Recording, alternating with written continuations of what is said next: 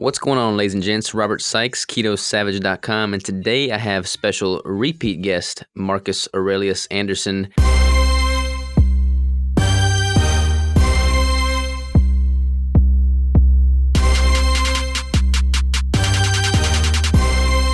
Mindset extravaganza is about to be undertaken. So without further ado, how are you, man? Man, I'm phenomenal. I love talking to you, and like you said, our conversations are always enlightening. So I'm looking forward to yet another one of these and continue to many more in the future. I agree, man. I agree. It's always a pleasure catching up with you. I feel like every time we get off the phone, I feel much more just like at peace with where I'm at in life, but then also much more, excited and ramped up about where I'm going. Like it just is a mindset. I don't know. It's like a reboot almost. Yeah, we re-download some good software, get some upgrades, and then just keep pushing forward. Shoot, yeah, man. Do you remember the time frame of our last podcast? We've talked several times since then, but I don't remember when we recorded the last one. It was over a year ago, I believe, wasn't it? Over a year ago? That wouldn't surprise me. It's been a while. It's been a minute. It's crazy because I know you've had a lot, happen to your life since then. I've had a lot happen to me since then as well. I feel like I'm coming at you from a very different foundation now than I was a year ago. I was still pretty broke a year ago. Yeah, you've had tremendous success and you've improved in leaps and bounds in many facets. And I've already told you, but officially congratulations on your engagement. That's phenomenal. Very happy for you and Crystal. Again, like you said, you've really expanded. You're truly taking the entrepreneurial journey, and now you are truly scaling. The keto brick is destroying it. A lot of the programs that you have are just really revolutionizing what's going on in this space, and then it's really helping get to other people. You've run that marathon since we spoke the first time. You really kind of delved into an extended fast, which again, these are all the ways that we really push ourselves and ask more of ourselves. And if we don't, try to push the boundaries, at least in some capacity, it's really difficult for us to continue to evolve. And you've absolutely done a phenomenal job, doing that over the last, 12 months. So I'm really impressed with you. Well, I certainly appreciate it, man. But I definitely don't want this podcast to be about me by any means, man. I'm excited to hear what all you've got going on because you've been just crushing it on the front as well. Speaking of fast, you just concluded your 5-day fast. So kind of give us some insight. Actually, before we jump to the weeds here, for anybody that has not heard of you, has not listened to the prior podcast, or doesn't know who you are, can you give us like a little quick bio on Marcus Aurelius Anderson? Absolutely. Marcus Aurelius Anderson. I'm a TEDx speaker, a keynote speaker, best-selling author of the book, The Gift of Adversity. My TEDx talk is by the same name, The Gift of Adversity. And clearly that's kind of what I speak around. That's my wheelhouse, but it really lends itself really well to leadership as well as, personal development, of course. Just a little bit of a backdrop. In 2012, while I was preparing to deploy with the U.S. Army, I suffered a severe spinal injury. A disc in my neck was ruptured. They sent me to the hospital immediately because I was having a hard time just breathing. I was paralyzed from the neck down. And when they operate on me, they lose me on the operating table twice. So I flatline completely. So when I wake up in the ICU, the doctor's very congratulatory. He says, "Hey, we lost you a couple of times, but you lived to tell the tale, Mr. Anderson." But unfortunately, even though they were able to bring me back to the land of the living, I was told, "Listen, what you have right now, which is paralysis, that's what you're going to have for the rest of your life. So start wrapping your mind around that." And that's when I really kind of began there are many falls and there are many injuries and many adversities in our lives. But for me, that was probably the lowest point.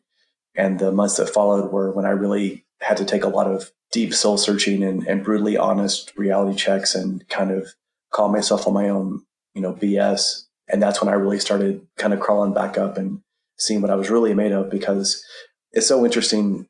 And I saw this in the military. I've seen this in martial arts. I've seen it in training as well. We all have these concepts and we all have these beliefs about what we think we'll do when we face something hard. And we assume from this precious vacuum in which we live that that's what we're going to do. But there are many times that I've seen people that I thought that would be incredibly resilient. I've seen them buckle under pressure. I've seen some people that I thought would never be able to get above and beyond any hardship, and they've completely leveled up and rose to the occasion because of adversity.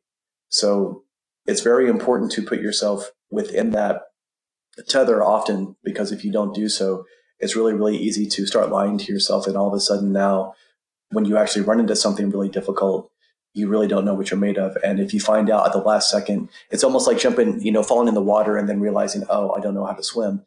It's too late now. You have to already have this mentality built up within you. And from my life, between martial arts and all kinds of other things I've been through, that's what actually ended up serving me and really helping me get through my difficulty. And now that's why I'm the man that you're speaking to today, Robert. No, I love it, man. Like I've got chills up and down my spine because we really dove into that on the first podcast too. So if anyone has not heard that one, highly, highly, highly recommend you go listen to it.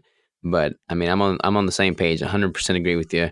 Like the adversity and just having hard shit happen to you is what defines you and makes you who you are and molds you into somebody that can actually be resilient towards life.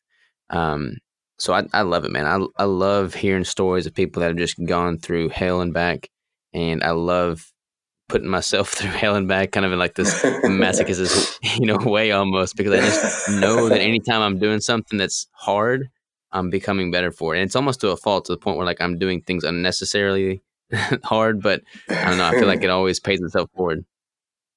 I agree. And, my book came out, and then David Goggins' book has come out a few months ago, and it's really neat because I had some people that came at me sideways with this whole, how is adversity a gift? How can you think that? And the people that are saying that are coming from a place where they're either in hardship or they don't want to face hardship. And that's why that truth does not ring with them. But then, David Goggins has come out recently, which even when I was in the military, we would hear whispers of his name, before, you were in pre-ranger school and you would hear about it. And you'd hear about this guy that was running until his feet were breaking and it was, piss and blood, but that was what he needed. And the reality for him was he had such deep-seated demons that was literally the only way to truly exorcise them from him. So like you say, having that hardship is important, but hearing him come out and hearing him come at such a very, divisive kind of end of the spectrum, it really kind of helps people see how important that is. And just like you say, I was the same way. I pushed my body to a fault. I literally felt a lot of issues and a lot of symptomatology before my fall, as it were. But like you said, my mind continually just pushed my body, because as a soldier, as an entrepreneur, we do not have the luxury of just saying to ourselves, oh, well, I don't feel like doing this, or, oh, well, I'm tired. And it's an interesting distinction, though, because for us, sometimes we understand this is just an emotion and I can control this, so I'm going to push through this. I don't have to want to do it to do it. I don't have to be in the mood to do these sprints or to pick up this weight to do it, but we can get through it. The other thing is there is kind of that cautionary aspect of it where, like you say, sometimes, we don't want to do irreparable damage, but, Goggins' 40% rule is absolutely in play. And even if we can push ourselves to, 41% or 42% or 43%, that compared to the average human being is above and beyond what they'll ever experience in their lifetime. I had really hoped to. I've got David Goggins' book. That's like the next step in my queue to listen to on Audible. Can't Hurt Me. And I had kind of wanted to listen to it before our recording today, but at the same time, I almost didn't want to, because I wanted to just see what would happen and then kind of use that as momentum to go into the book. But I mean, your book is awesome as well. I mean, like I think when we met initially, I had just finished reading The Obstacle Is the Way for the first time by Ryan Holiday. Yeah.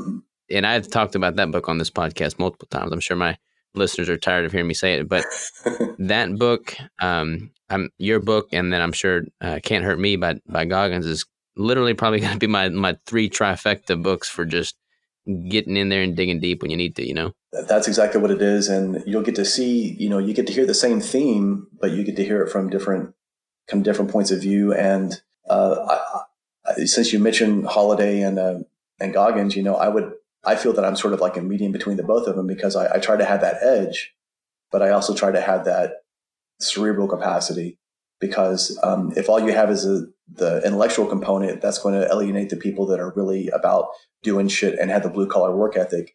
And then the people that just want to push through, if you don't have that edge and if you don't have that authentic reality, then it's not going to ring true with them. And they're going to be like, well, this guy is just talking a bunch of flowery bullshit that's easy to say.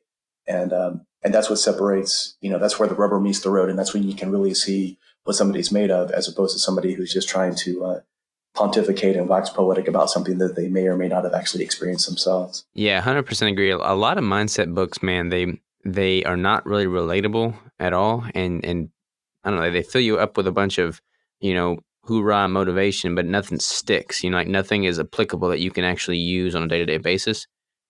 Which is one of the reasons I really like, Ryan Holiday's work, because like even if it's not something that's, quote unquote hard, like even if it's not an insurmountable obstacle in your life, but if you just go through the day to day and then you find yourself having, you know, emotions or strong opinions towards something that could cause you to do or say something that would not be optimal.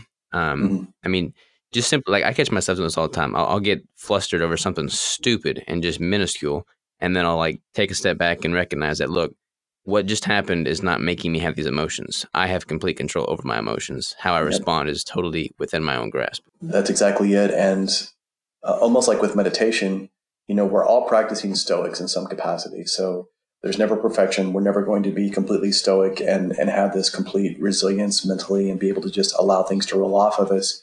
But just like you said, it's the exercise of catching yourself and then bringing yourself back to that center. In Zen and Taoism, whatever it is, they talk about that, and that's exactly what it's about.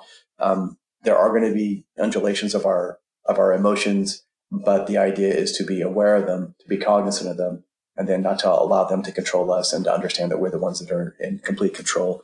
And having that radical accountability is what really separates, like I said, people that are truly successful in the long run compared to people that, grind for a couple of years and burn out, or people that end up inadvertently just sort of, completely losing their focus. And now it's impossible for them to get anything really where it should be in the amount of time that they have.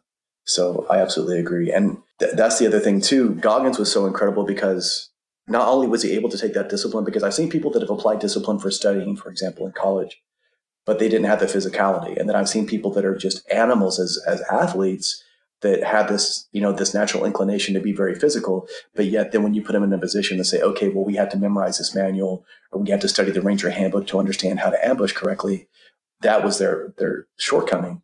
But for Goggins, he just took that ideal of discipline and says, listen, I'm going to do this when I do things physically. I'm going to do this when it comes to the discipline of diet. And then when it comes to learning something, you'll read about it, and I'm sure you've heard about it, but he talks about if he needs to understand a manual, he has to get that manual and he has to write out almost all the material about 10 times to really truly get it into his hard drive.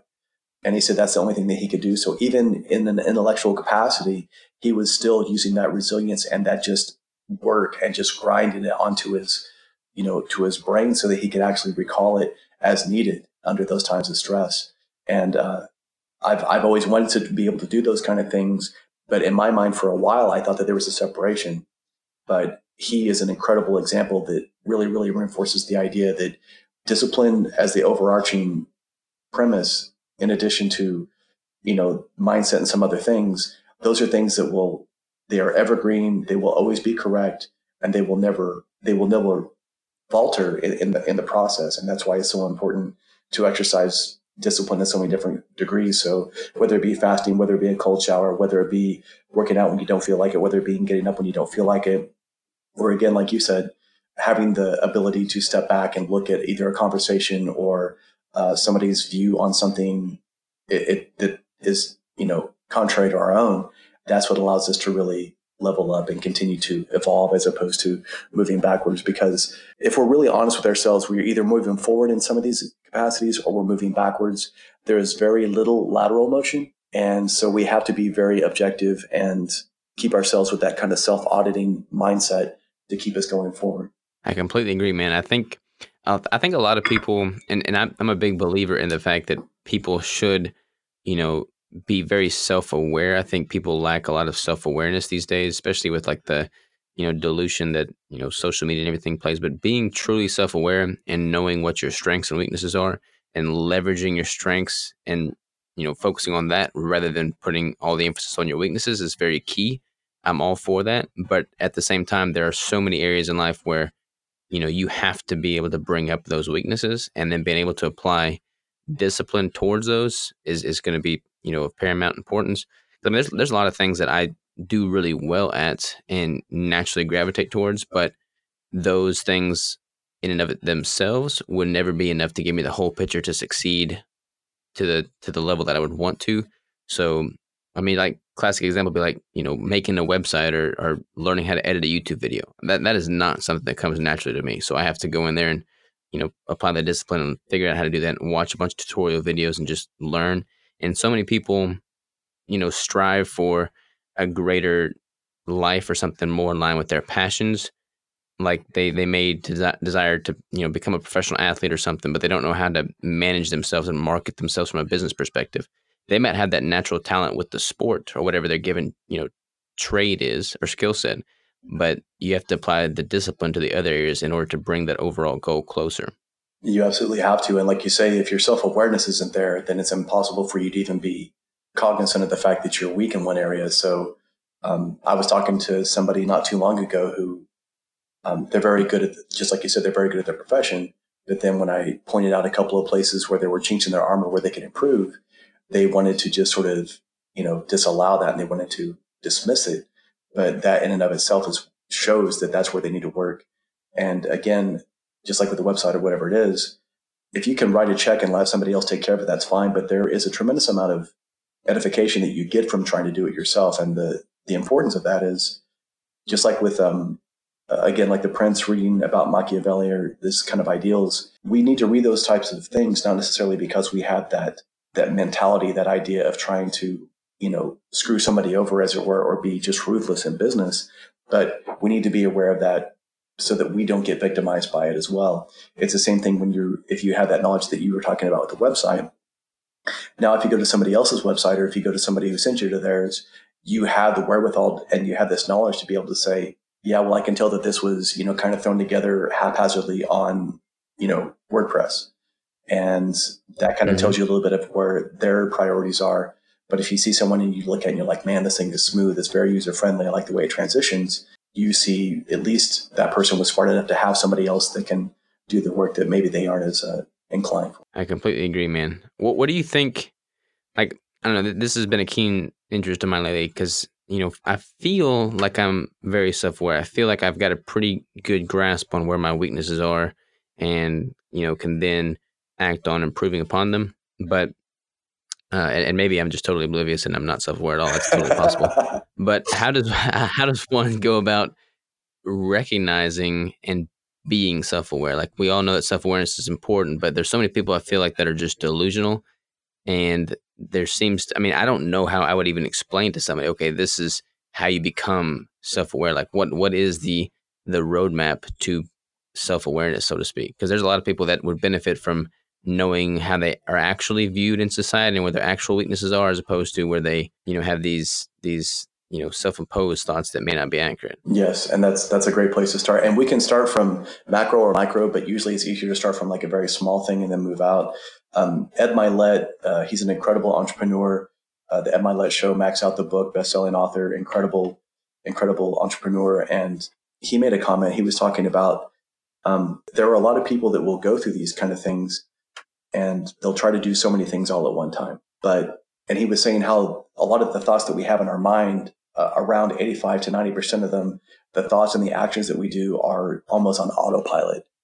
So for a lot of us, we have this default setting. So we get up in the morning, we get coffee, we check email, social media, whatever it is, and we kind of do that without thinking about it. So if you want to talk about your self-awareness and see where you're at, look at the things that you do every day on autopilot and see where you stand with that. Step back and take a good hard look and say, am I even enjoying my coffee? Can I even taste it really? Because if you're drinking your coffee while you're on the phone and doing something on the computer, you're really not even tasting that coffee. If you're working out and you're thinking about something else, you may not be focusing on that mind-muscle connection nearly as much as you probably could have. And the overlying concept for all these things is to have the idea of quality over quantity in all that we do. So have quality in this conversation, have quality in your attention level, have quality in the food that you consume, have quality in the movements that you do when you work out. You're going to get a hell of a lot more out of doing one all else set to failure if you have complete mind-muscle connection compared to doing, 5 pump sets where you're really not getting a whole lot out of it. So that would be the place that I would start, is just start examining the things that you do every day that you kind of do without thinking about, and then find the presence in that.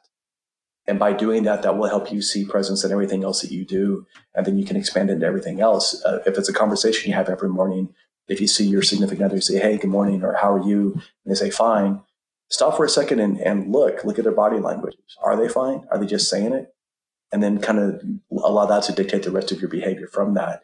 So just taking a small examination at those ideals would give you a pretty good indication of where your level of self-awareness is, or probably areas where you can improve as well. So it seems like it has like a pretty close parallel to just being present. So self-awareness and being in the moment, kind of hand in hand. What about as it relates to your place in like a community or like society, so to speak? Like this is a tricky topic because, you know, part of me is on the side of, look, I don't care what anybody else thinks. I'm just gonna do me, put my head down and work. And the other part of me is like, I care what everybody thinks because, you know, we're all a networking, you know, unit machine, and the more efficient all those moving parts and pieces, you know, flow and work together, the better. So it's kind of like, you know, two sides of the same coin here. Yeah, it can be a slippery slope, and a lot of times you have to do kind of a combination of both, just like what you were discussing, because it's two sides of the same coin.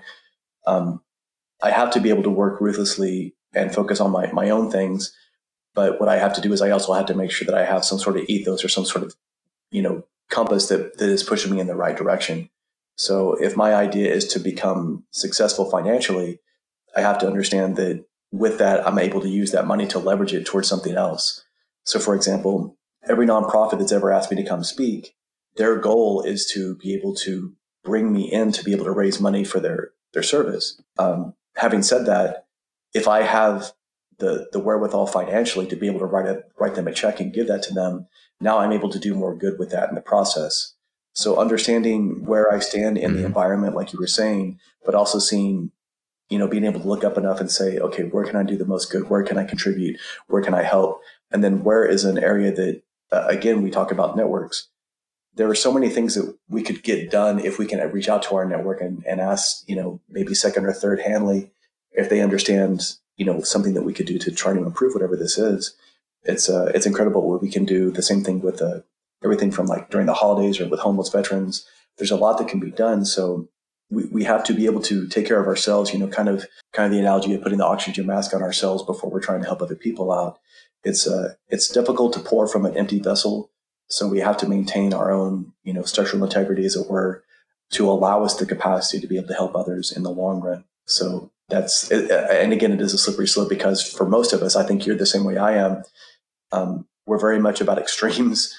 Moderation does not behoove us. Yeah. And so lots of times you have to, once a month, what I do is I have these 5 different circles and I look at these different areas. So like I look at my own personal development, I look at my financial development with my business, I look at my physical capacities, I look at my relationships, and then I look at my spiritual awareness. And at any given time in these 5 circles, I can look back on the month and maybe I crushed it in business, but maybe my workout slipped, or maybe my business and my workouts were awesome, but maybe my personal development wasn't there. Or, maybe I was able to spend a lot of time in those 3 areas, but then I didn't get to spend time with my family or my relationship slipped. If you can do this, this will kind of help you step back and have a very objective idea of where you stand, and you remove the emotion from it because you're just looking at this like Venn diagram that's on paper. And by doing so, that allows you to have a very truly stoic, rationalized look at what's going on, as opposed to trying to justify our behavior either in a positive or negative capacity. Wait, this is really perked my interest. So what are your 5 circles again? Because I've got something very similar. I've got like these 5 pillars that I try and, focus my efforts on. So what are your 5? The first one is just there's different ways to go about it, but we can talk about business and finances. And I put those in one circle, and all these circles, you can break them up into different things. You could actually say business is one and then financial is another, because if you don't own your own business, you might be thinking, okay, about investing. So that's one circle. Personal development is another circle. So that's about what I'm doing to make myself, better in a personal development capacity, the physical capacity. So, and within that diagram, I always think about my workouts. I think about my diet. I think about fasting. And then my relationships is what I look at as well, looking at my relationship with my significant other, or people in my family, or people within my network. And then I also look at just what I'm doing for myself, what I'm doing to educate myself. So if I'm trying to learn more in a specific arena for a skill set, or if I'm trying to get better at something that I know that I'm slipping on, those kind of things help me a lot. And what that does is, like I said, lots of times I'll pour my energy into a couple of those circles or 3 of those circles, and then realize that I have to continue to come back to these other ones. So again, it's not always going to be balanced, but it should be at least about having some sort of consistent lack of balance to be able to create some sort of balance overall when it's all said and done. All right, I'm really, this is like a perfect segue, man. I'm gonna have to just jump on it while it's there. But I wanna I wanna pick your brain on the subject of balance, because I am kind of, I don't know, like I've got the 5 pillars similar to yours. I probably can't think of them on the spot, but I think like career slash business, finance is one. Family, friends, relationships is one. Spirituality, whatever that may be for the individual, is one. Um, and then like health and nutrition is one. And then shoot, where's my fifth one? Self development, I think, was my fifth one. So basically, pretty similar to yours. And I try and do something towards all of those 5, and each chapter of your life is very different, or oftentimes it is very different. So like when I was broke and didn't live close to family, and I was trying to build a business and just basically lock myself away and grind, every other aspect suffered except maybe my training. That was pretty good, but like my family, my relationships, all that was just down the tubes. um and I don't necessarily think that I could have gone as far in business at that time if I had tried to have a sense of balance amongst all 5 pillars, because you're going to find points in your life where you have to pull from the interest earned, so to speak, in the other pillars, other circles, in order to bring lagging ones up. At least that's what I think. I feel like they can't all be balanced at all times. Um, so I've kind of adopted this mentality of focus on those 5 core elements of your life, or whatever those may be for you. But then balance itself is kind of bullshit. Like I think balance is bullshit. Like so many people seek balance in life, and I feel like you're gonna get a lot farther, a lot more efficiently if you kind of have an extremist mentality and you just go all in and then work on that, as opposed to trying to equally bring all levels and all aspects of your life up simultaneously, if that makes sense. You've read my book, so you hear about my idea of what a true priority is compared to what everybody else does. And these 5 pillars are important, or these 5 circles are very important. But again, even within those 5, we can really only focus our most energy on maybe 2 or 3 of them. So just like you're saying, and just like you were saying before with business, it's very, our priorities will always shift and undulate as our careers and our lives develop. So what you do at 25 compared to what you do at 35 are probably going to be different. They're all going to be important, but hopefully from a business standpoint, you won't constantly have to be grinding 16 hours a day the way you did when you were younger. And that's where we have to find that medium. And just like in my book, I talk about this. When it comes to any of these things, when it comes to being successful, people say it's a marathon, and then people say that it's a sprint. But the reality is it is a marathon, and a sprint is a marathon of sprints. So you're going to have to sprint in a couple of these arenas quickly, very hard for those 2 or 3 things. So again, with business, maybe your relationships and maybe some of your workouts may be compromised slightly, but that's what's necessary. And then again, life happens. So if you're working really hard on your business and your physicality is in great shape, and then there's a death in your family, well, you know what? That kind of stops the record for a second. You have to really address this. You don't really have the option or the opportunity to decide that you don't want to deal with that. That has to be taken care of. That's a fire that has to be taken out right now. And then hopefully once that's taken care of course, there's going to be a lot of repercussions from that. But the idea is to try to refocus and then redouble your efforts back into those things. So that marathon and that sprinting mentality have to go hand in hand. And we can't always do one or the other as well as we would like to. But again, by being able to go through and reevaluate it, or, having goals that are consistent, that are measurable, that's the key. And without those things, it's really easy for us to get kind of caught up in the semantics or chase our tails. And that's where so many people get lost. So it's so important to have, I talk about goal setting. The idea with a goal is only as attainable as it is specific. So how many people, I mean, we're in February now. How many people do we hear in January that say they want to be in better shape, they want to make more money, and they want to feel better about themselves? Well, those things are great, but they're vague at best. If you tell me that you want to lose 10 pounds of, if you want to lose 10 pounds of fat, if you want to gain muscle, if you want to be in, lift, 315, and you want to be making an extra 20 grand a month, now those are very specific ideas and those are measurable. And once they're measurable and we have a deadline, now we can reverse engineer and hold ourselves accountable. But with that kind of mentality, you're, again, just sort of wishing at best, and being a whisperpreneur, so to speak, is not going to help you get any further in business. No, I totally agree, man. I've always kind of I like New Year's because I feel like it gives, it, at least in my mind, it kind of like wipes the slate clean, and I can, reattack all the whiteboards and notebooks that I've got in the office with just like this new zeal. But I've always kind of strayed away from the idea of having a, quote unquote resolution, so to speak. I try and think of goals and visions more in the terms of like themes. Like each year has a theme, and everything I do in that year has to be moving me closer and in line with that theme in some form or fashion.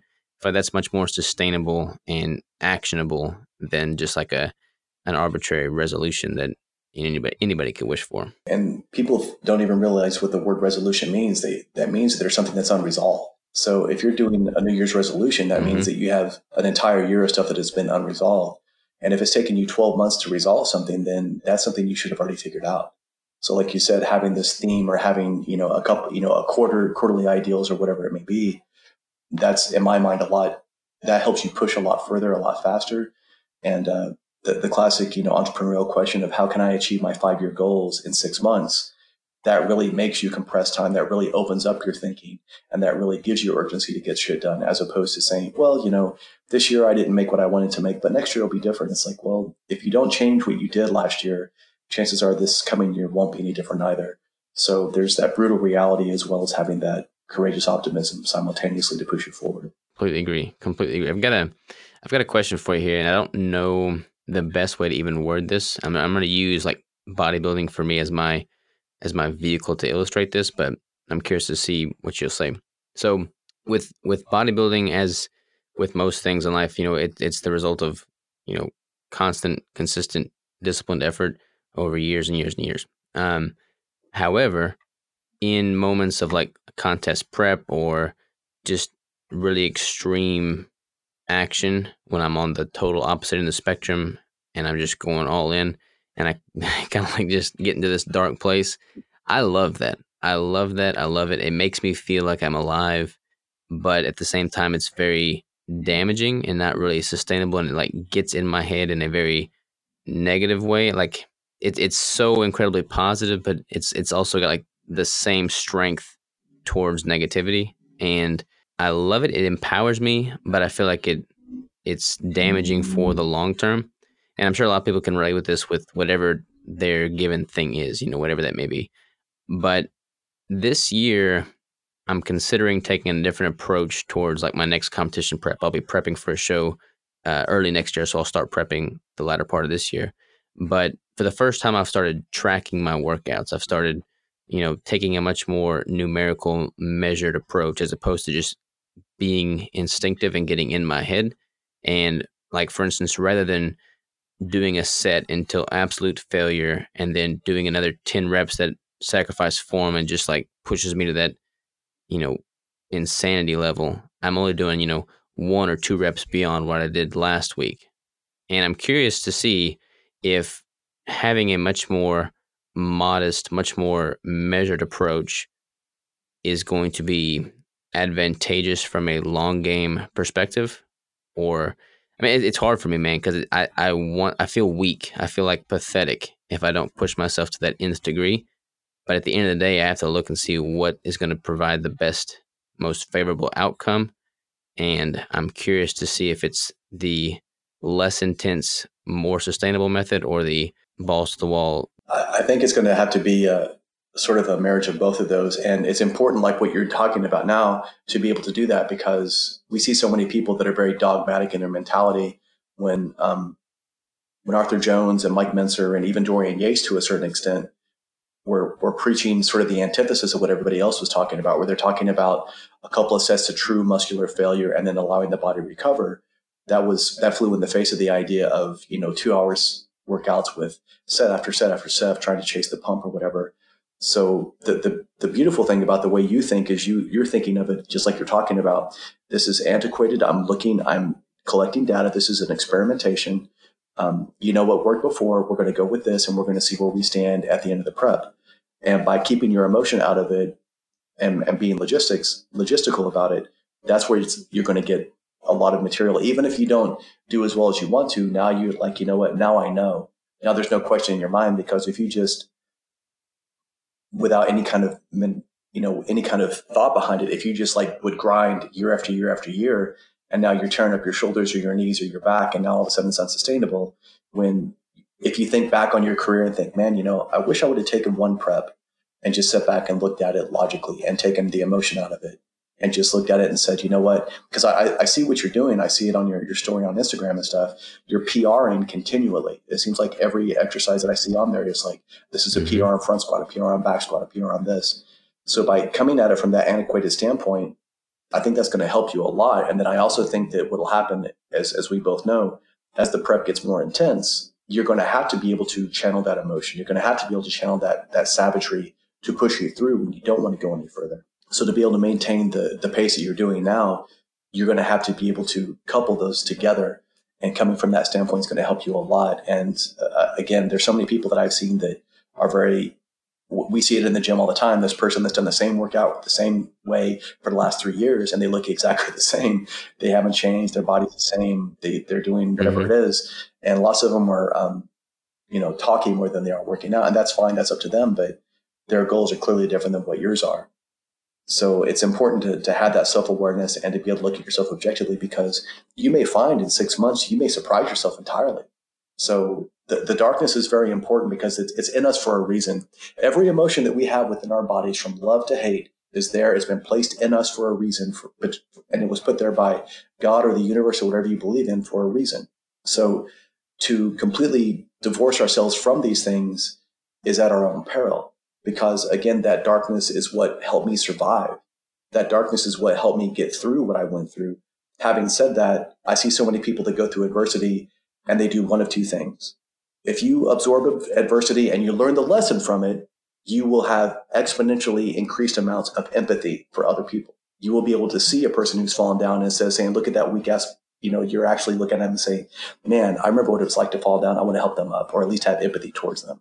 There are other people that I have seen, and I think we've all seen, that have gone through tremendous hardships, or at least their interpretation of what a tremendous hardship is to them, because adversity is an individual thing. It's not a competition. It is objective to each of us. I mean, it's subjective. I'm sorry. If we go through adversity and we don't learn the lesson, then that is the set point, and we will never develop beyond that. So these are the people that are emotionally angry all the time. These are the people that have chronic pain. These are the people that are pessimistic about all things. And they're the people that are telling you, man, it must be easy. It's nice to, wow, look at you. It must be nice to be able to own your own business and be successful. Well, they don't see what you went through, but all they do is they're just looking at where their hardship is. And because they allow that poison to really just stay in them, they're never going to go beyond that. And so whether they be 20 years old or 70 years old, they're going to live that existence for the rest of their days until they understand that being in that darkness is not going to serve them long term. And Tom Bilyeu talks about it. He calls it the 80-20 ideal of 20% darkness, 80% positivity, because he calls that darkness very corrosive. And I think that's a pretty good word for it, because it in the end, it kind of destroys us from the inside out if we aren't able to temper it with something more positive. You said a lot of really good gems in there, man. Like this is good for me. Like I like the idea of not dealing in absolutes. So even if I approach this competition with zero emotion and take a very scientific approach to it, and if I find that this method was not as good, then I can always go back to what I know works. So this is not an absolute. Like I don't have to live and die by this technique, which can be applied to anybody in any form or fashion with anything. So that's key. And then channeling emotions. It doesn't make sense. Like the whole stoic mentality is largely based on not not necessarily not having emotion, but being in complete control of your emotion. And I like the idea of harnessing that darkness and trying rather than trying to remove it completely. Because I mean, honestly, some of the biggest breakthrough moments in my entire life have come from just leveraging that darkness to the hilt. So I think it would be remiss for anybody to want it or to wish it away.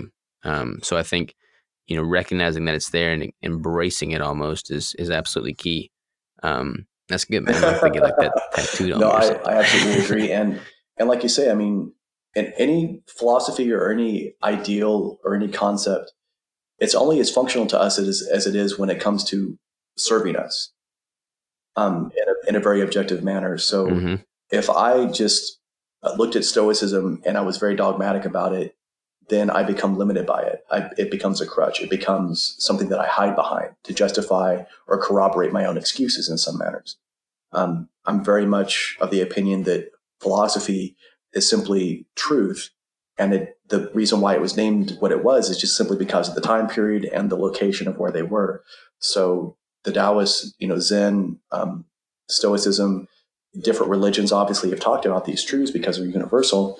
But I also like the idea of Bruce Lee, who was like, just like, you absorb what is useful, you discard what is useless, and then you add what is specifically your own. And the thing that people don't remember about that is that in and of itself doesn't mean that it has to be set in stone. So what may be serving and useful to you this year in this prep may not serve you next year. But without that data and without that ruthless objectivity to look at it and take the emotion out of it, it would be impossible for you to know that. And you would simply be just pushing yourself based on emotion or logic. And as a human animal, we have both of those within us for a reason. And so, like I said, if I'm on the street and somebody attacks me or somebody else and they have a weapon, my logic probably will not be at the forefront, because once that adrenaline hits me and I just react, that's what's going to be the most important thing. That's where my fight or flight instinct comes in. And that's why the skill set has to be in place, not only from a martial arts standpoint, but the idea to be able to have this mentality and this truth about us, but to also be able to shove it in the back and the wayside so that we can get done what has to get done right now. And that's what the beauty of the dance of life is. There's always this transition between one thing and another, and there's always this new thing that we're trying to move towards. And lots of times it's by our own choosing. Lots of it is kind of forced upon us, and that's when we actually learn if what we believe is correct and if what we're made of is true. I completely agree. Are you familiar I with am Aubrey indeed. Marcus?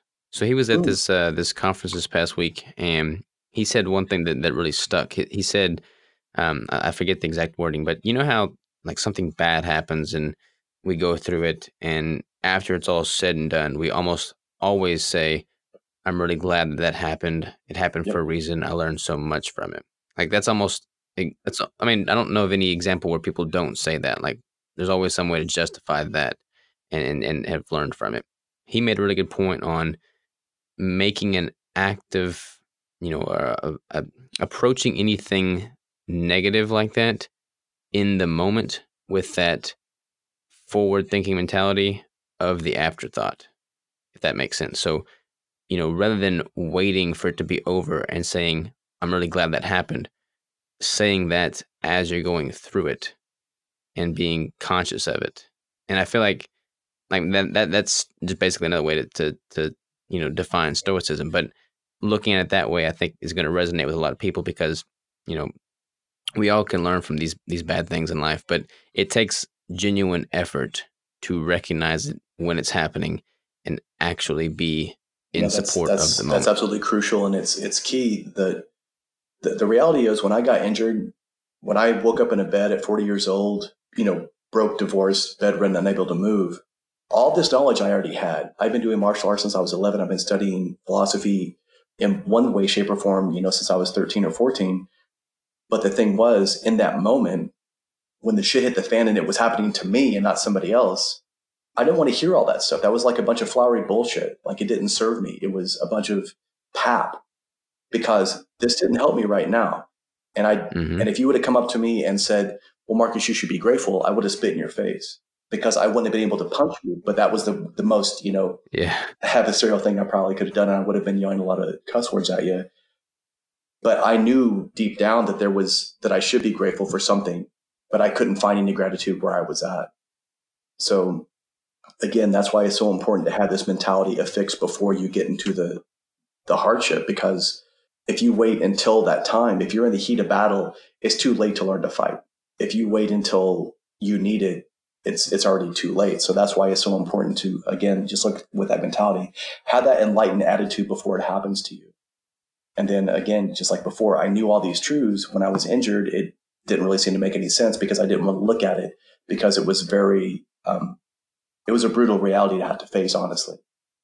But once I was able to look at it and take my desire out of it and take my emotion out of it and just kind of go the direction that I was being pushed, that's what really helped me. It's almost like I have clients that want to be successful financially, but they have like 2 or 3 problems in front of them. Like they're not very good when it comes to like CEOs or executives. They want to make a lot of money for this quarter and they want to make these bonuses, but yet their people skills are horrible. And when they try to coach their team, their communication sucks. Like they just go up to the people and say, okay, I want you to do X, Y, and Z, and they walk out. And then when I watch them, they say, well, see, I coach my people every Monday like that. I don't see why they're not hitting their numbers. Well, you have to lead by example. You have to give them an idea that you at least give a shit about them as a person, as opposed to just having this brutal taskmaster mentality. And if all you do is push the gas down, if all you have is the accelerator down, there's nowhere for you to go if that's not working. You have to be able to shift gears. You have to be able to transition. You have to take your foot off the gas or even pump the brakes once in a while to be able to give that separation. And so that's why it's so important to be able to have separate gears and to have the capacity to put the foot down, not only on the gas, but also on the brake as necessary. And that's where it's really difficult, because for most of us, again, like we're talking about extremes, there's your extremes. You have 1 foot on the gas and then 1 foot on the brake. You're not going to go anywhere, but you'll make a lot of noise. So the idea is to know when to do each of them and then to be able to adapt as the situation evolves. Yeah. And see, like, to me, this is just like key importance. Like, people need to think proactively towards this, because those hardships, those moments of adversity, those obstacles will happen. It's not like this it's not like this may be looming. It's like this will happen. If it doesn't happen, then you're probably not living life boldly enough. I agree. Adversity is an inevitability. And like you said, the reality is if if you're not pushing as hard as you possibly can, then you're not going to go as far as you can with the time that you have. And if you're achieving all of your goals easily, then you're simply not asking enough of yourself. Bruce Lee says that a goal is not always meant to be achieved. It's simply something to shoot towards. And even Andy Frisella was saying, listen, if you're trying to make $10 million, you better be shooting to make $100 billion, because in the entrepreneurial endeavor, there are going to be times when you fall down, or there are going to be things outside of our control that just happen. And sometimes it's to our advantage and sometimes it's to our disadvantage. But that's why having this operating system, this philosophy, is what's going to help us, because that's what builds the resilience in. And again, like you say, like what Aubrey Marcus is talking about, or Marcus Aurelius was talking about, we control what we can control, and then we try to absorb the knowledge from that situation as best we can. And if we look at it objectively, it will probably reinforce something that we already know or something that we forgot about. So for me, lying there unable to move, I had a lot of regret, because I realized that I had been given a lot of opportunities in the 40 years of my life at that point, and that I had just wasted a lot of that time. I had screwed around a lot. And I felt like God or the universe was taking it away from me. Like, okay, we gave you 40 years. We gave you all this capacity, all this intelligence, all this physical ability, and you squandered it. So we're going to take it back and we're going to give it to somebody else who's going to use it.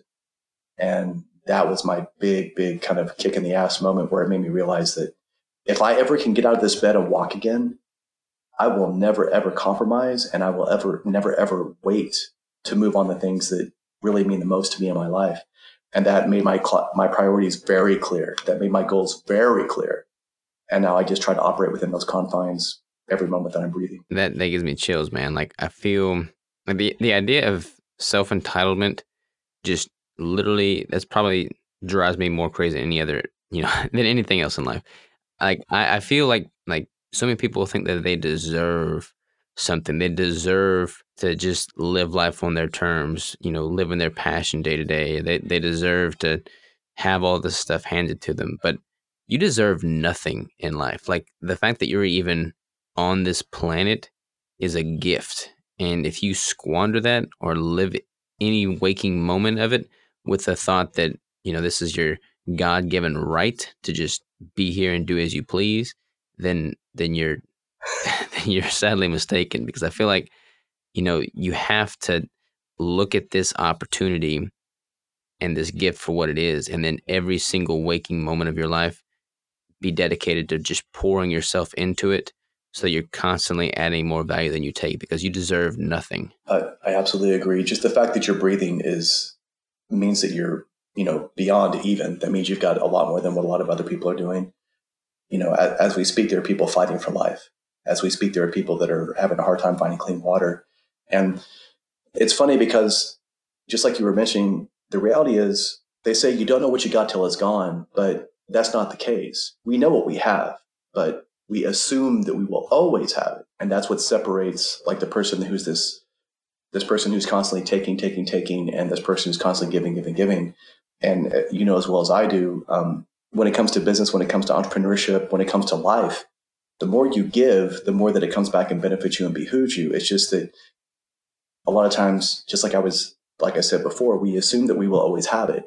It's the same thing with this. People expect like immediate reciprocity. They think, well, if I'm nice to this person, then I should see an extra $500 in my bank account this afternoon. That's not how it works. You're planting seeds, you're putting out this ideal. But again, what that does is that creates momentum not only in your life, but it impacts the people around you, and that creates momentum around them. So even the ideal of, they say that you're the average of the 5 people that you surround yourself with the most, that's true, but they don't see the real thing.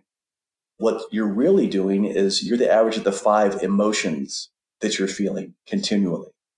So if you're around 5 people that are positive, that are uplifting, that want you to win, that are kicking you in the ass to be better and celebrate your victories, absolutely, that's what you're going to propagate in your life. But if you're around 5 people that are like pessimistic, hate on you, are resentful, are negative about everything else in their lives, and they're not taking care of themselves, obviously that will bleed over into everything that you do. And again, like I said, in our lives, we're creating momentum one way or the other. So either we're creating momentum into something positive, or we're creating momentum into something negative. And it is up to us to make that choice every single moment, with every action, with every thought, with every breath that we take. And if we can continue to do that, we will feed forward that positivity, meaning not just this esoteric positive idea, but this positivity in improving ourselves, physically, emotionally, financially. And it goes the other direction as well. So that's what I love about taking like Stoicism and a lot of these other philosophical ideals. They're very pragmatic if you can put them in that right place.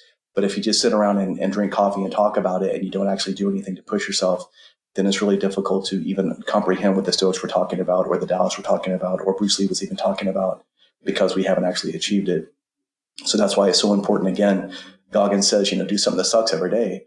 So when you're on that last set or that last rep, or you're taking that cold shower, or you're, reducing your calories for a fast, that's key, because without that kind of push, you will never, ever, that adversity is the catalyst that forces us to get stronger.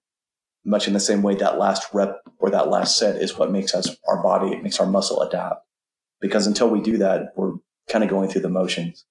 And that's why it's so important to understand it from the beginning. I completely agree, man. I feel like you and I have a very similar outlook on this stuff, so you and I can talk about these concepts, and it's like a shared, appreciated, respected, understood language between us and anybody else that's listening that's also gone through some of these situations and been in this kind of environment. But for anybody that may not be, or may not have gone through such a ordeal, what are some like because mindset's a pretty abstract thing. Like when it's there, it's apparent, it's in everything that we do, but it's hard to really point your finger at it and quantify. But what are some like tangible action related items that you do on a day to day basis that somebody listening to this could also implement? I mean, one, just kind of thinking about what we're talking about with the people you surround yourself. Like I think auditing your friend list on like a quarterly basis or like a biannually basis makes total sense. Like actually write names of the people you spend time with and audit them like you would anything else in a business deal, and figure out if they're truly adding value to your life, if there's truly a benefit that's coming from that, and if they're making you a better person. And if not, then act accordingly. But like that, a lot of people would hear me say that and think that that's negative of me. But if you don't actionably do things to improve your you know environment and your situation, then nothing will ever change. The thing is, like you said, mindset can be abstract, but what I'll do is I'll give you just a couple of simple things you can do. One of them is micro adversities every day. So something small that makes you uncomfortable every single day. I mentioned cold showers, but if you're the kind of person who doesn't want to get into a cold shower and try to Wim Hof breathe, and have that shock to your system, right now it's cold outside. So maybe if you realize that you're going to be walking from your car to your office, maybe don't wear your jacket and just kind of walk slowly and really ask yourself, man, is this really that bad? Is this the fear that I was afraid of? And just kind of breathe into it. And what that does is that's a very, very small thing, but that's a small drop in the bucket. It's a small deposit into your account of resilience, so to speak, right? So this is a small compounding thing. And now when you walk away from work, now you go back again and you're like, man, it wasn't not as cold as I thought it was, or I'm a little bit stronger than I thought that I was.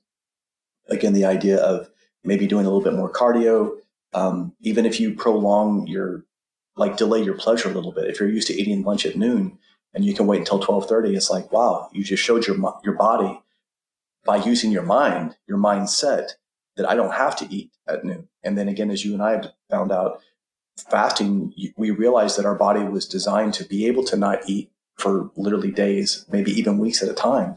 Because if you and I are like prehistoric man 250,000 years ago, we may not be able to kill another bison.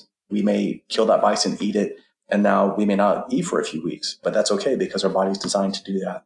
It's understanding and respecting what our body does, but also being understanding of the notion that we can harness that as we need to. And if we put that into play every day, whether it be having a conversation with somebody that maybe you don't agree with and you listen to their standpoint, ask yourself, is what they're saying really hurting me? Is it really that big of a deal that they believe X instead of Y? And then does it hurt? I mean, I can have a conversation with them and not even agree with them, but it doesn't hurt me. It's okay for me to listen to them, or you can listen to whatever slant of political news that you want to and hear other sides of the story and ask yourself, why do I disagree with that? Why does that threaten me in some capacity? I can listen to this person's belief system and not have to believe what they believe. And if we're able to do that and develop that kind of mental callus, or as Goggins says, he's like, you callous your hands the same way you can callous your mind.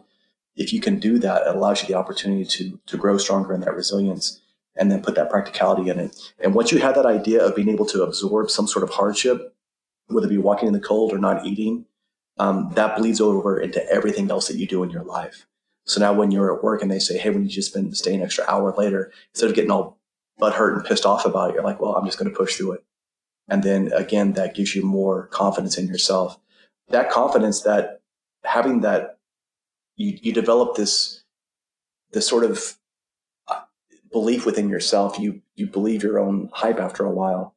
But if you aren't doing the work, if you aren't pushing yourself, then when somebody says, hey, you're really doing a great job, and then you beat yourself up mentally because you don't think that you are doing a good job, that's when it's really difficult for you to get to the next level. And then it becomes a self-limiting belief, which becomes a self-fulfilling prophecy when it comes to your mindset. I agree. What are some, are like, I don't know, what is, we'll make this personal here. What is the biggest obstacle in your life right now? Like what is going on in this chapter in your life that is proving difficult? And what are some things that it's taught you thus far? Now I'm in a position where a lot of people are vying for my attention, which is very, that's a big compliment. And I want to help everybody. But I also understand now that there's not enough hours in the day and there's only one of me. So just like with this, I mean, I'm very selective about who I'm on podcasts with now. I respect you very much in many arenas, and that's why we're talking again. But if we try to respond to every DM or every email that's sent to us, it's very daunting. And frankly, there's no way we can win doing it. So for me, it's about allocating my time to true priorities, but being even more specific and having a true Pareto's principle, a true 80-20 ideal of saying, well, I could go speak here and make X amount of dollars, or I could go speak here and make less money, but make more impact or get more potential speaking engagements or more coaching potentials or more book sales. So it's about looking at the long game and then understanding that the time that I have is very precious. So what do I want to do with this? Even if I have an opportunity to go off on the weekend and speak and make X amount of dollars, maybe I can do that and I can push and grind. But in the grand scheme of things, it may be better for me to stay home. Maybe if I'm feeling sick, or maybe if I'm trying to spend time with my loved ones, that may be more important than, a few $1,000s or even $20,000 speaking or doing an event, if it's not going to serve me in the long run, because that money's going to be gone eventually. But our time, as we both know, is something that is very precious, and it's a non-renewable resource. At what point does, and this is going to be highly individualized, but when you first start out, you almost have to just say yes to everything, like be a yes man, like everything that you do. I mean, every speaking opportunity, every DM, every email, everything, you just leap on it. Um, and then at some point, there's a shift that occurs, and you have to become more exclusive, because in being more exclusive, you're going to bring a higher quality work, and you're going to have a better A game, so to speak, when you do perform. What How does one find, is it like largely financial based, or is it more like fulfillment based? Like, how does one quantify when that shift occurs? And that's a great question, and it's a perfect entrepreneurial question. And like you said at the very beginning, if you're a speaker and you're making a couple $1,000s to speak, you're going to be saying yes to everything. You're going to go to Rotary clubs. You're going to go everywhere that you can that will have you speak. But then eventually you get to a point where you raise your price enough to where now you value that time more. So you'll get to a point and we're all we're all unique. So there are going to be some people where if they say, I'm making X amount of dollars per year from speaking, I don't want to take any more. There are going to be some other people where that money will always be a driver, and they won't be satisfied until they're made $100 million. So you have to find out what's really important to you and where you want to be in that endeavor. Now, as you and I both know, as we continue it as entrepreneurs, and as you continue with business and personal development, there are literally thousands of unforeseen opportunities that are on the path. And sometimes they'll fall out of the sky and hit us right in the face. But sometimes it's just about being self-aware enough to look around us too. So you're going to be saying yes a lot of times until you get financially where you want to be, whether it be out of debt or making a certain amount of money. And then after that, you'll start realizing that the money is not the most important thing. And a great example of this is, I talk about it in my book, is that if you ask a 25-year-old person, listen, I can make you a multimillionaire right now, but you'll be 75 years old. Would you rather be, $100 million, have $100 million net worth and be 75? Or would you rather be broke right now, but have all the time that you have before you? And even a person at 25 realizes the importance of time, because every single one of them will say, I'd rather be broke right now and live my life and have this experience than to be at 75 years old where they feel their life is sort of over and have this financial success, but not be able to have the wherewithal to do anything with it. And that's kind of the way that we should be looking at everything that we do in life and business. And I mean, you're doing it well. You're scaling incredibly well. You're making tremendous impact, tremendous ways in this entire endeavor, especially in the keto, community. And even, that's why I'm doing some of the things I'm doing now. I would rather put on my own event and have a high caliber of people that show up than go to a bunch of other people's events. I started saying no to pitch fests, years ago, but even now, a lot of people will try to get me to come there. And then even if I don't pitch, they're going to be pitching. So I had to be much more selective about where I'm speaking. And if that means that I say no to more money, I'm okay with that, because I would rather have a little bit more of my own time and, frankly, integrity than to go out there and have a very predatorial kind of mindset about what's going on. Yeah, and I think no matter what, I've got like a very hard line drawn with regards to my integrity. Like, no amount of money or time or prestige can ever breach what I value my integrity at. It's not worth it at that point. Yeah, once your integrity is for sale, it's just a matter of time before you fall. So speaking of different events and where you're allocating your time, talk about this one that you've got coming up, man. You invited me to come. I'm very excited to come. Crystal and I both going to be there, and I'd love to just kind of flesh out the event itself and what all we can expect. Yeah, I'm so stoked to have you there and to have Crystal there. And what this is what I've seen in so many different events, and I've been to all of them, and I've seen every speaker that you can think of, and I've even shared the stage with some of them. And what I find so often is that even if they're the best speaker in the world, they had the best material in the world, once that person leaves the event, they're excited for sometimes 10 minutes, sometimes 10 days, but then they kind of go back to where they were. The event that I'm doing on March 30th in Tulsa, Oklahoma is called Do the Work. And so what we're going to do is we're going to actually go through and we're going to actually do the work. And it's all going to revolve around this triangle of control is what I call it, or this triangle of power. And that triangle is based on mindset, because this is something that we always have power over, that we always have control over. Viktor Frankl says between stimulation and reaction and action is our ability to choose. So that's the first part of it. The second part of that triangle is the idea of what we put in our body. So that could be food, that could be water, that could be lack of food, that can be lack of water. That can also be what are we consuming in a social contents component. So what books are we reading? What social media are we listening to? What news are you listening to? Or what are you fasting from? If you're just not even on social media whatsoever, just to give yourself a chance to, really relax and kind of see what's really important to you. That's the second part of the pyramid. And then the third part comes down to, again, what you're trying to do from a physical standpoint. So going through and what kind of workout are you doing? What are you doing to really push yourself?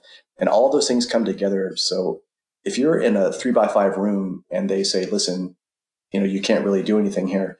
You can do burpees, you can do push-ups, you can do sit-ups, and that's the physicality component you could have. You can also decide how you feel about if you're eating or if you're not eating. And then you can also use those kind of ideals about putting them all together.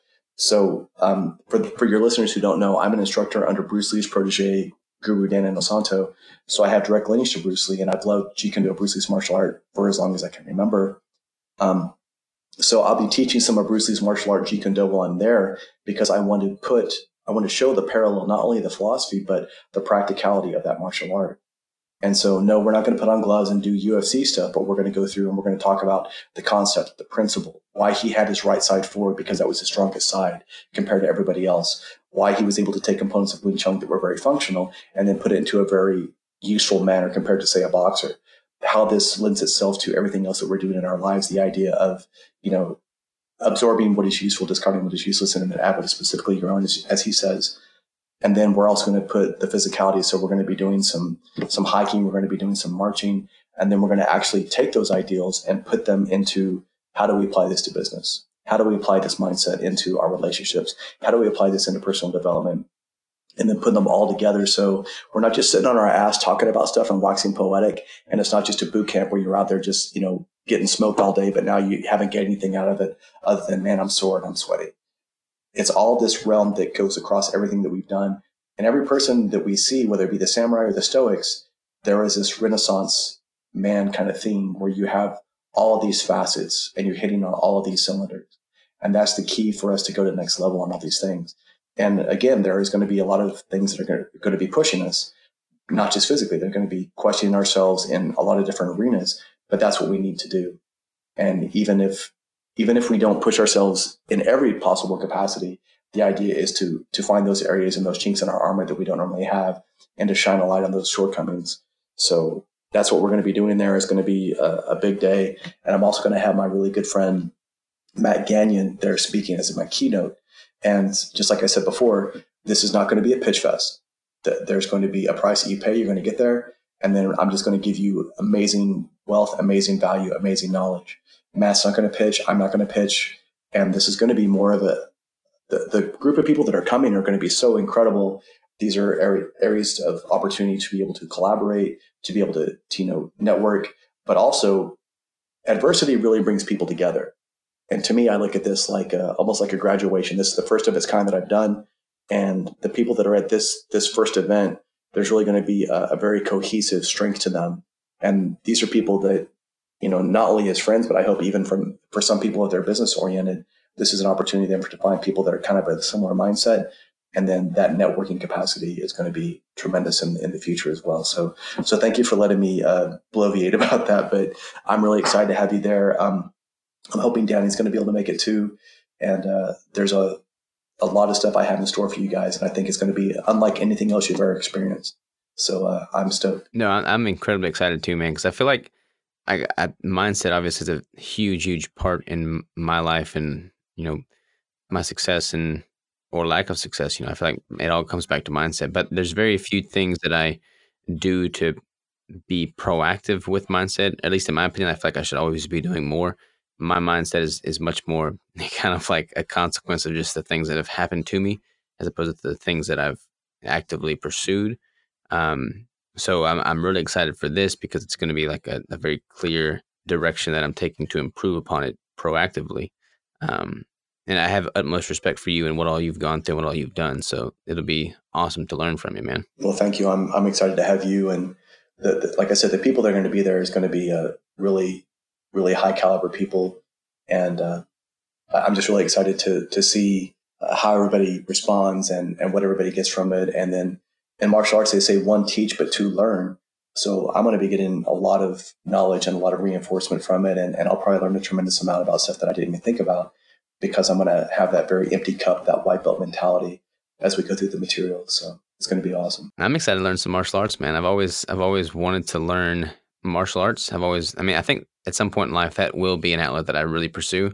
Um, I haven't been able to add that to my pillar like we were talking about, previously, but I definitely want to pursue that going forward. So this would be a good introduction for me. Yeah, it's going to be a great foundation. And the beauty of it is nobody's going to walk out with a certification or as a black belt. But the nice thing is, if you can even hold on to a few of those tools or a few of the ideals, even for like, if you take a person who's never done martial arts in their entire life and you teach them how to throw a punch and a kick, you will see them stand a little bit more erect. Their shoulders will be back a little bit further. When they walk, they don't have their head down now. They look more, I wouldn't say a predator, but they definitely don't look like prey because they had that self-belief. So that's why, to me, martial arts has been so important, because the martial arts are the vessel by which you're able to create mindset. And that's the way that's what makes you move forward with it. So that's why I love it so much. And, even people that just want to get in great shape, that's fine. But I think that if they look at it, there's a lot more to that they can get from it. Yeah, I totally agree, man. I mean, like I said, I haven't done really martial arts previously, but I can appreciate and respect how, having the right approach towards that is just like a parallel and a synonym for life, man. I mean, living with confidence, living with belief in yourself, being a predator and not prey, living boldly and with purpose. I mean, that all is kind of embodied in the art of martial arts. Yeah, it's so true. And it, like I said, it lends itself well to entrepreneurship. If I'm trying to learn, Bruce Lee says, I don't fear the man that has done 10,000 techniques one time. I fear the man who has done one technique 10,000 times. So that Exactly. reinforces that idea of the fundamentals, and how anybody who is extremely successful in business, they have a couple of things that are really in their wheelhouse, and they just crush that and they own that space. If they're trying to do a bunch of other stuff, that's okay, but they're going to dilute their results. It's the same thing with martial arts. If I can teach you 2 punches and 2 kicks, and then train you and push you and wait until you're tired and do it in the middle of the night and wake you up with it and do it when you're ambushed, now you have this built into your system. But the way that I do it, when I add adrenaline to it, now it hardwires into your system about 5 times harder and faster than it would if you were just to sit there and just do it lackadaisically. So I've been teaching martial arts for 25 years. I've learned martial arts from some of the best people in the world. I've learned martial arts from even in the military and done things with police force and stuff, learning and teaching them. So I see what works and what doesn't work, and know this is not going to be like something where we go up there and try to beat each other up. But I'm also going to give you something that is functional and practical that you can walk away with this. And just that self-confidence alone is going to be something, like I said, it's going to help a tremendous amount of people.